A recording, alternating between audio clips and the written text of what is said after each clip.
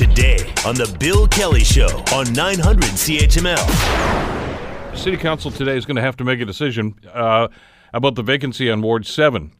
That, of course, is the vacancy that was created when Donna Skelly was elected in this last provincial election.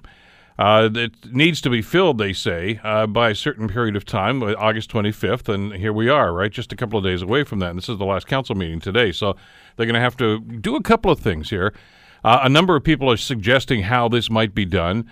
Hamilton Mayor Fred Eisenberger has been on the show and addressed this on a couple of different issues.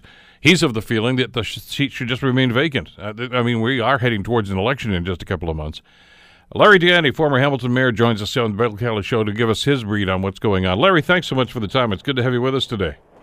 My pleasure, Bill. And I thought council already made this decision. They decided to keep the seat vacant. Well, I thought so too, but now I'm hearing that there may be another motion, that they're bowing to pressure from some sources to say maybe we need to fill this after all, which is not unusual for this council. Well, or maybe any council that likes to revisit things and change things up. I mean, we're witnessing that at the provincial level, where decisions have been made and now they've been nixed, and there are always ramifications to that. In this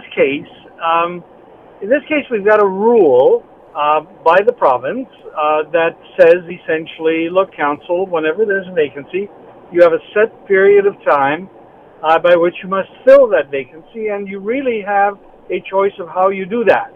You can have a by-election, you can have an appointment, or you can have a selection process. I think those are the three methods, and council has done that in the past.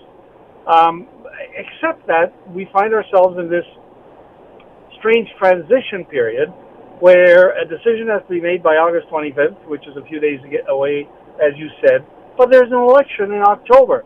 And so there are very few council meetings that would be impacted by a new presence on council, and a whole bunch of expenditure for the next number of months, because this person would stay on the payroll not only until the election in October, but until the swearing in of the new council sometime after that.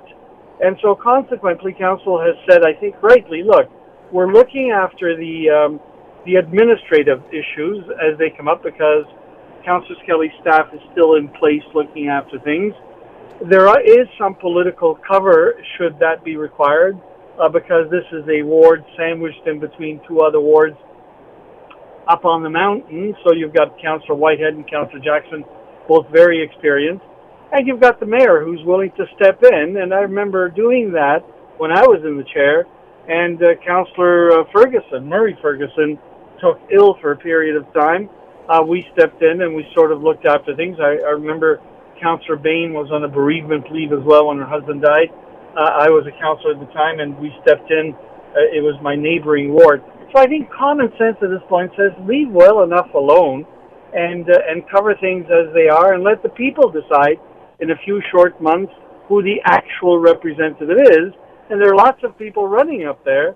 There's some small business people. There are a few women running. There are people from the Labour Party. So, there is going to be a legitimately elected person there in the next little while. So leave things alone. Will council do that? I don't know. The Bill Kelly Show, weekdays from 9 to noon on 900 CHML.